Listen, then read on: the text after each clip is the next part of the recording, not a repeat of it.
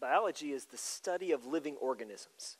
It explores how they exist, how they function, how they interact with this world, with the environment. In our series on James, we've entitled The Biology of Faith because it's really an examination of how we live our faith. It's not necessarily exploring all of the origins or even the beginning points of coming to faith in Christ. It's talking about what it looks like in practice or in living it out. And sometimes that can be a bit confusing, especially when it comes to an understanding of the difference or the distinction between faith that we place in God, in what Jesus Christ did for us on the cross, and then the works that we do for God. They're interrelated, but they are distinct. And one of the best ways that I know to try to help us understand that distinction, and then especially to help us apply what James is talking about here today, is to describe the difference between a wedding and a marriage. Now, when you have a wedding, it changes your legal status. On December 30th, 1983, somehow, I don't know how I convinced her of this, but Becky said yes and married me. She said, I do, and we became fully 100% married. We were just as married on day one as we are today, which is on day 12,227. Happy anniversary. Yes. We're not more married than we were on day one, but our union is different. Our understanding and our love for each other is incredibly deeper. Our lives are more connected. In fact, and this is kind of scary, at least on one side, we've become more like each other. I'm sorry. Sorry I've done that to you. You know, she knows all my bad jokes before I say them and could say them for me. But fortunately, she still allows me that opportunity to say all of my bad jokes. Because she loves me. But there's a difference between a wedding and a marriage. The same is true in our life spiritually. We are called the bride of Christ. And ultimately, when you or I place our trust in Jesus Christ, we become adopted. Now, these terms there's a lot of different ways to describe something that's indescribable. And that's why it's a lot of terms. We're adopted into the family of God. The moment you place your faith in Jesus Christ, you are his child. That's what the scripture tells us. It indicates that. In fact, in Galatians chapter 4, verses 4 through 7, listen to what it says. But when the fullness of time had come, God sent forth his son, born of a woman, born under the law, to redeem those who are under the law, so that we might receive adoption as sons. And because you are sons, God sent the Spirit of his Son into your hearts, crying out, Abba, Father. So you are no longer a slave, but a son. And if a son, then an heir through God. So we're adopted into Christ, much like, and so we legally, our status is we belong to God. But living in union with God, living as his son, living as his daughter, is something that develops over time. And there are barriers that keep us from experiencing the intimacy God wants us to have. This is what James is addressing. He's not saying, don't do these things because they take away your salvation. He's saying these things interfere with your intimacy and enjoying your union in Jesus Christ. Last week, as we explored the war within, he's telling us that these desires that war within your own heart and in your own life, they keep you from experiencing the connection, the unity with God that he has designed for you to experience. So if you're here today and you're saying, you know, I trusted Christ, I know I'm a believer, I know I'm a Christian, I was born again, but it seems like there's something missing. The good news for you is this: what is missing is absolutely available to you.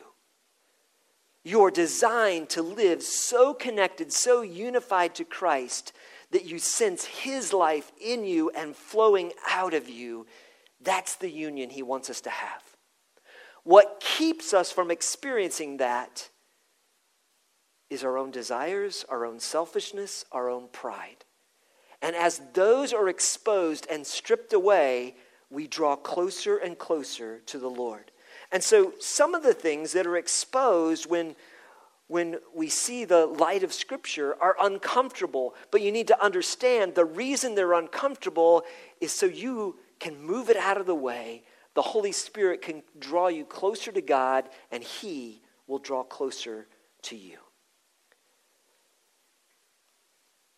Let's back up in James just one verse to verse 4, or two verses, I guess, to verse 4. He says this. James is calling us closer to Christ, to live out our union with him. That's the context of everything in this letter. And he says this, you adulterous or faithless people, do you not know that friendship with the world is enmity with God? Therefore, whoever wishes to be a friend of the world makes himself an enemy of God. Or do you suppose it is no purpose that the Scripture says he yearns jealously over the Spirit that he has made to dwell in us? Now that's the beginning point. We need to see that when there's conflict, just like in a marriage, if I'm in conflict with my wife, chances are our union is not going to feel very intimate and close or even enjoyable. If I'm doing things that are an offense to my wife, it's going to put a barrier in every aspect of our relationship. The exact same thing is true with your relationship with God. But when those things are removed and I demonstrate my faithfulness to her, our relationship is stronger. That's what's happening here. And we need to understand God desires you. He wants you. He wants you to come close. And the incredible promise that we looked at some last week and we're going to expand on this week is this. In the midst of exposing our lust, our pride, our covetousness, all the things that are in us that are ugly, there is an incredible statement. In fact, sometimes the greatest promises in all the Scripture start with these two amazing words, but God. But God. And then it says, gives more grace. That's the good news for you and I all the time. No matter how bad things get, no matter how ugly they are, it says, but God gives more grace. So I want you to hold on to three truths today. Number one is simply this. Grace is greater than blank. You need to know that. I need to know that. We need to know that God's grace is greater than the things that we face. Here in this chapter, James is saying, I know the things that are inside of you because he recognizes the things that are inside himself. The quarrels, the disputes, the conflicting desires inside of him, the sin that he commits. But his hope is in, but God gives more grace. The bad news is, if we're dead honest, we're a lot worse than we think we are. Or at least than we pretend to be. But the good news is God's grace is greater. So here's where I want you to, there's a blank there in your sermon notes. And what is it that you really deep down need to know that God's grace is greater than in your life today? Maybe there's a habitual sin you're wrestling with. You need to know God's grace is greater than that sin. Maybe there's brokenness in your life. Maybe there's emptiness. Maybe you feel like, God, I don't even know if you're there. God's grace is greater than your doubts. It's greater than your emptiness, than your loneliness, than your failure. God's grace is greater than your fear.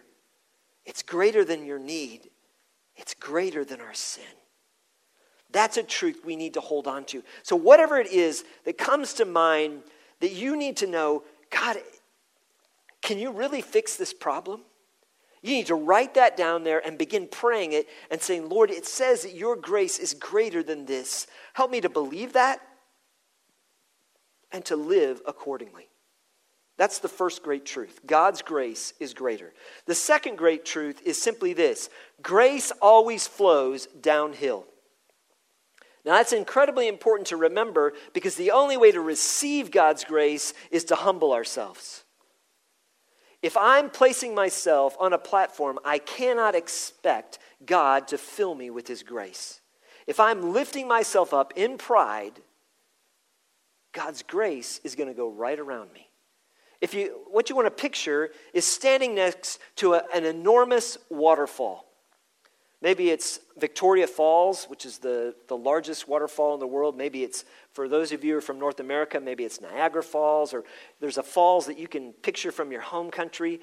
They're amazing in their beauty and their power. That's God's grace flowing down. But you have to step into it, and to do that, you have to be underneath the falls. If you're trying to place yourself up on the cliff, saying, look at me, God's grace is not going to flow into your heart and into your life. That's the second great truth. The gravity of grace only flows into humble, broken hearts. There's a beautiful promise in the book of Micah that talks about our heart of our God. Listen to what it says. Who is a God like you, pardoning iniquity and passing over transgression for the remnant of his inheritance? He does not retain his anger forever, because he delights in steadfast love. He will again have compassion on us, and he will tread our iniquities underfoot, and he will cast all of your sins into the depths of the sea. Now, I love that picture, because in my mind, I see that waterfall where God has washed his grace over me, and he's taken my sin and he's carried it out to sea and buried it at the bottom of the ocean of grace, where it can never, ever be found again. That's how much God loves us. But I need to step into the waterfall of faith. The third truth is this, and that is that honest humility opens up our hearts to receive God's grace and opens up the floodgates of God's grace into our lives. When we humble ourselves, the Lord has promised he will lift us up into his presence. Doesn't mean that you're going to get everything that you want and that all of a sudden you're going to be successful and prosperous. That's not what it's talking about. It's talking about lifting us up into his presence and goodness. Now, in the midst of this, we see from James that there's a problem that's keeping us from experiencing this overflowing waterfall of grace into our hearts and life. And the problem is pride. Because your pride and my pride ultimately is lifting up an altar to ourselves and choosing to worship there. We need to see why God is jealous for our hearts and why he sees pride as such an opposition to our lives spiritually. Pride is self-exaltation. It is putting ourselves on God's throne and seeking to take his rightful place. But James wants you and I, as he's writing here to this group of believers and writing to us, he wants us to be free from our pride, our self-sufficiency, and our self-worship. And so he exposes the sin in our own hearts so that we can be refreshed. Well, let's look at these symptoms of pride, of self-exaltation, because this is a theme throughout this whole chapter. He began the chapter in verse 1 by saying, "What causes quarrels and fights among you? Is it not this, that your passions are at war within you?" The battle between believers comes from the war within. So if you're in conflict with another person, you need to stop looking at what they're doing and allow the Holy Spirit to examine your own heart. To see what competing desires in your own heart are causing friction. And then James is going to give us some very practical instruction about how we are to respond in that conflict. He says in verse 11, "Do not speak evil against one another, brothers." Literally, this command is, do not speak down on one another, or do not speak against one another. Now, if we're honest, we have a tendency to glance over this and we think that maybe it only deals with slander. Slander is saying something that is untrue about someone in order to tear them down. But we have a tendency to build up in our own heart and life to think, well, as long as what I'm saying is true, or at least I think it's true, it's okay to say that about person X. But that's not what James says. He's very clear. He says, do not speak down on that person, on that brother or sister in Christ. Whether it's true or whether it's false doesn't matter. This is my command because you need to remember who they are. Now, I don't know about you, but maybe you have some friendships, some relationships, and maybe they, in those friendships, they have some children, and maybe they're a little bit wild, a little crazy. Anybody, if you have any, don't raise your hands because people will try to figure out who your friend is that has wild children. But let's just picture that in our mind. Now, if they have children that are a little rambunctious and overzealous or whatever, probably the worst thing that you could ever do for your friendship and your relationship is to talk badly about their children, even if it's true, right? Because they're going to come to their defense. Well, guess what? God loves his children, each one of us. And when we speak against one of his kids, it does not make God the Father happy. Because he knows all of our faults, all of my faults, all of your faults, all of our sin, and he loves us anyway, and he says, no, they're mine. So don't speak against them because they belong to me. So here James is telling us that we need to speak in a way that builds others up. Because when we speak evil of other believers, whether it's true or false, we are tearing down God's kids. And this is incredibly serious because it limits our intimacy with God. It puts up a wall between us and God, and it causes weakness within the church so that our witness to the world around us does not see that we love one another, but sees instead the conflict within the church. And understand, this is an area that the enemy does his best to cause division and friction. But if we want to grow close and live in union with Christ, we need to follow this instructions and understand that what he is saying is pointing to a problem in our own heart. You see, speaking down on others is a sign of a self-centered heart. Pride presumes that we are something we are not. Pride presumes that we are qualified to speak against another person who belongs to God. Evil speaking is a non-redemptive criticism. It wishes to be heard but does nothing to restore. It sets oneself up as the authority rather than God. And ultimately, James is going to point us to help us see where this is headed. He said, speaking against other believers attempts to take over God's grace as it works in their lives. When we speak down on one another, we're assuming that God's not at work in their heart and in their life, transforming them.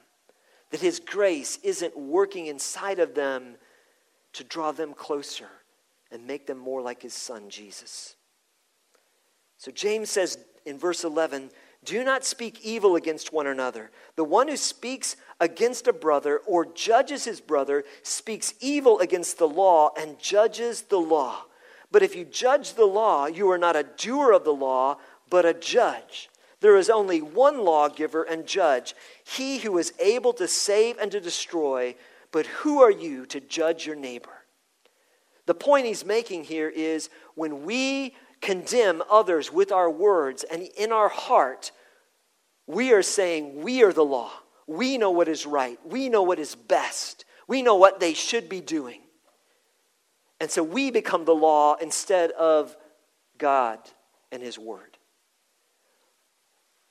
What is more, we take on the role of judge. His second argument takes it a little bit further, and he says that a critical spirit ultimately means that we are seeking to take not only the authority, but ultimately God's place as judge. So secondly, judging others is a sign of self-righteous arrogance. We're attempting to take God's authority over the actions of others. The great danger sign in our heart is when we start judging other people's motives. And this is something all of us do. We begin to assume that the reason this person is doing this is because of blank. And the truth is, we rarely even understand our own motives.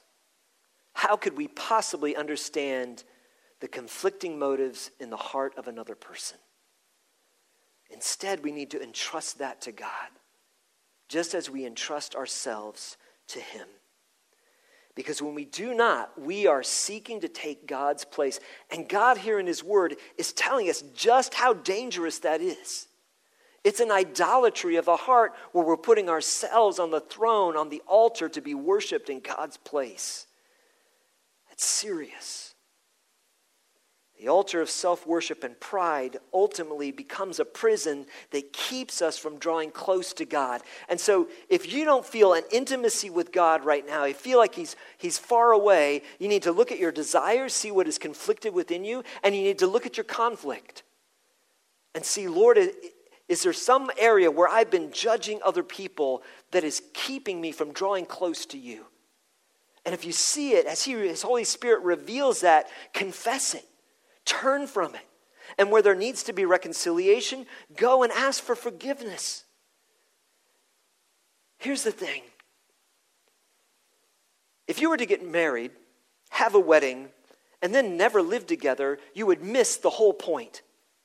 Right? It's kind of the whole idea is to be together.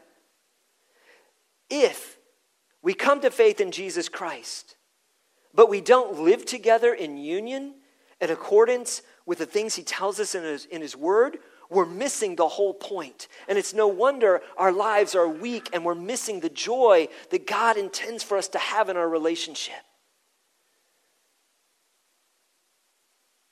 So let down your pride.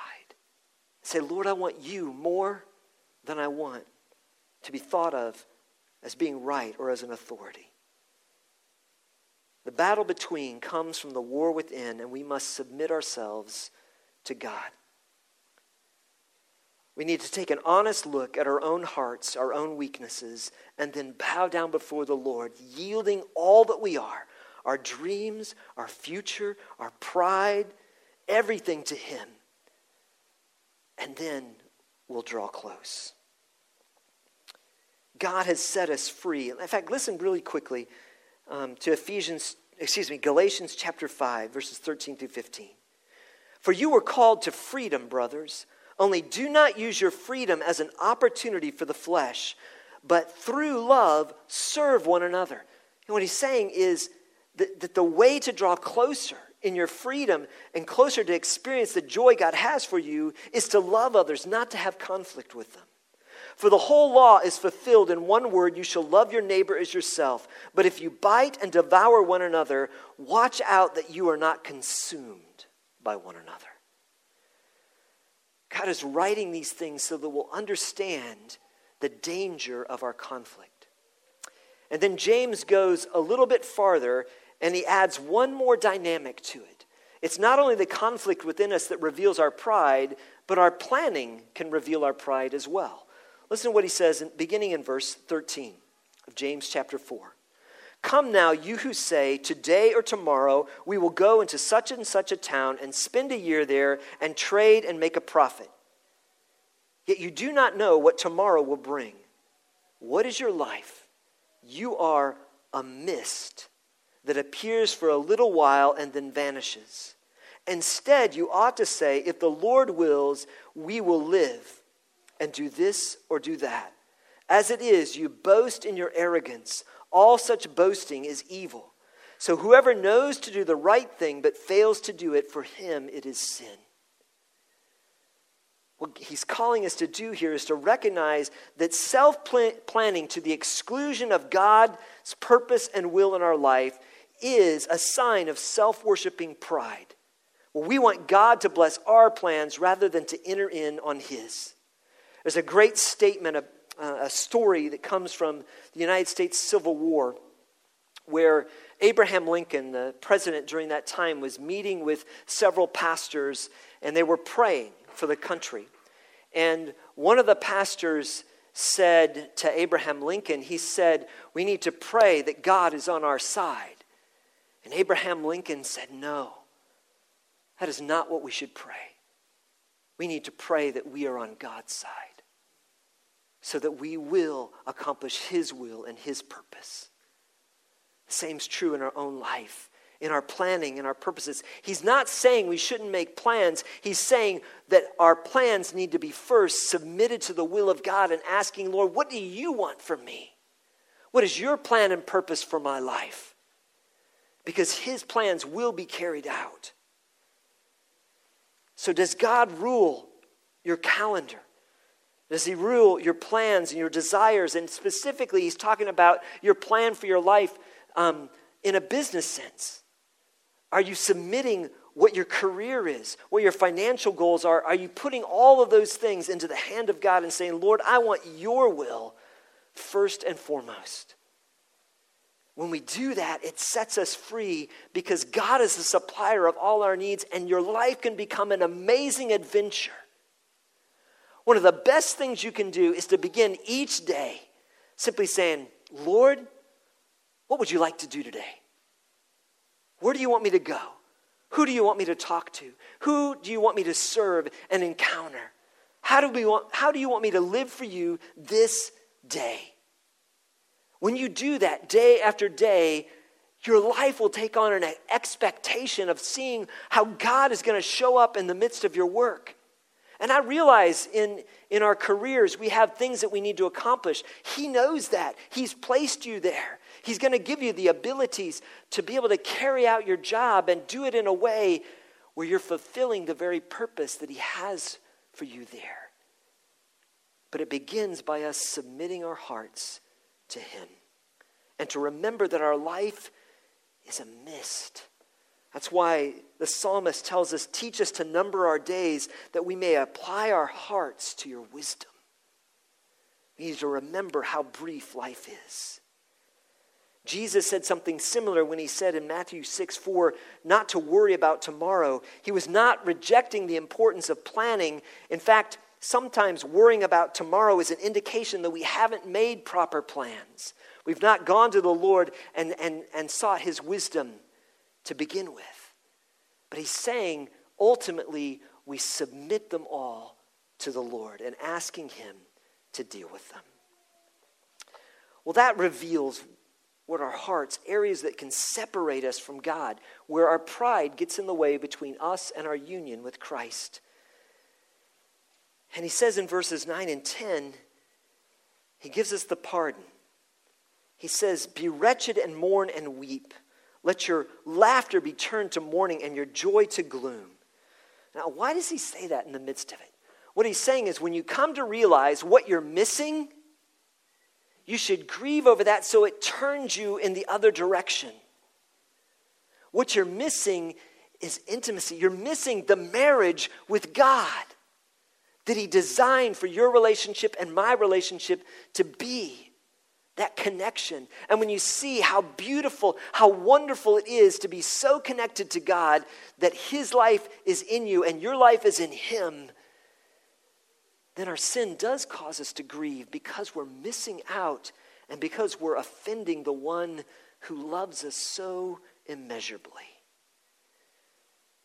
In the Old Testament, God put it this way in the book of Jeremiah. He said, Jeremiah 2, verses 12 and 13, "Be appalled, O heavens, at this. Be shocked, be utterly desolate, declares the Lord. Grieve," just like James says. "For my people have committed two sins.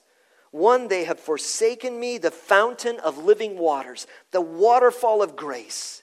And instead, they have carved out cisterns, water containers for themselves, broken cisterns that can contain no water. God wants to fill your life with his grace.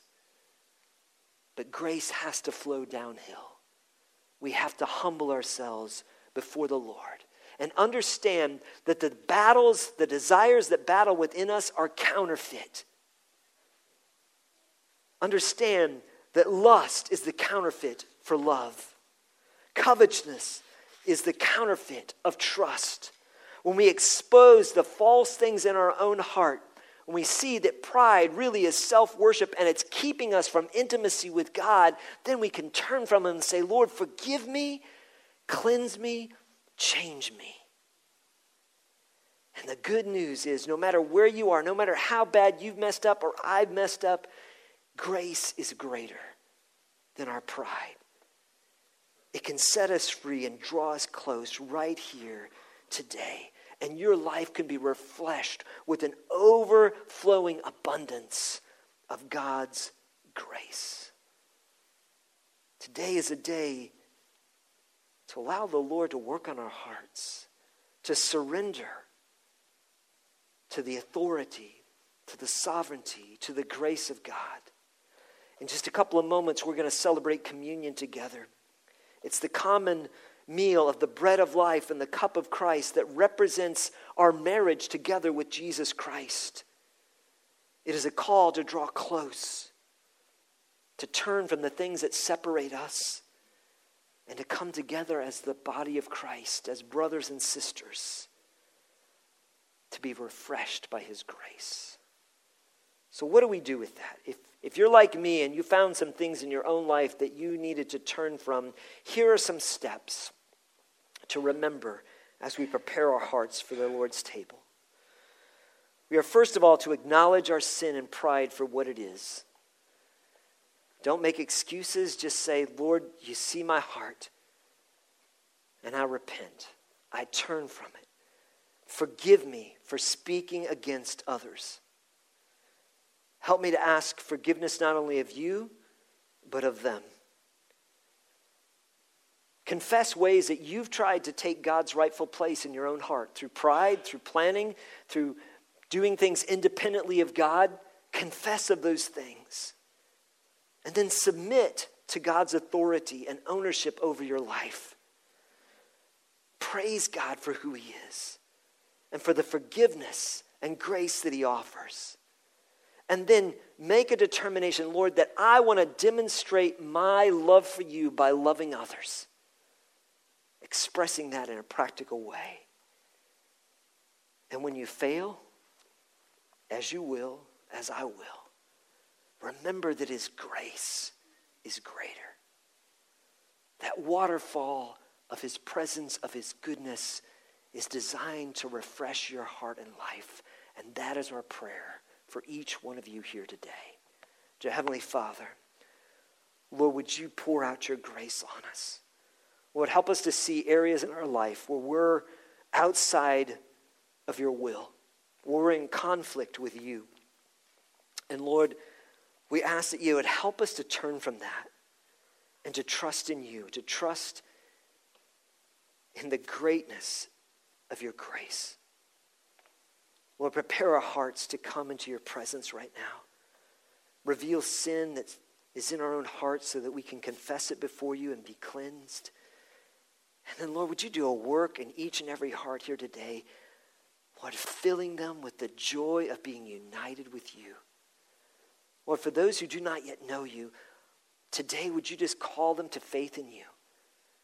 Give them the courage to turn from trusting in themselves, trusting in the fact that they hope they're good enough, to instead placing all that they are fully on Jesus Christ. Lord, thank you for what you're going to do in our hearts. Lead us right now, Lord, to your cross and change us, we pray, in Jesus' name.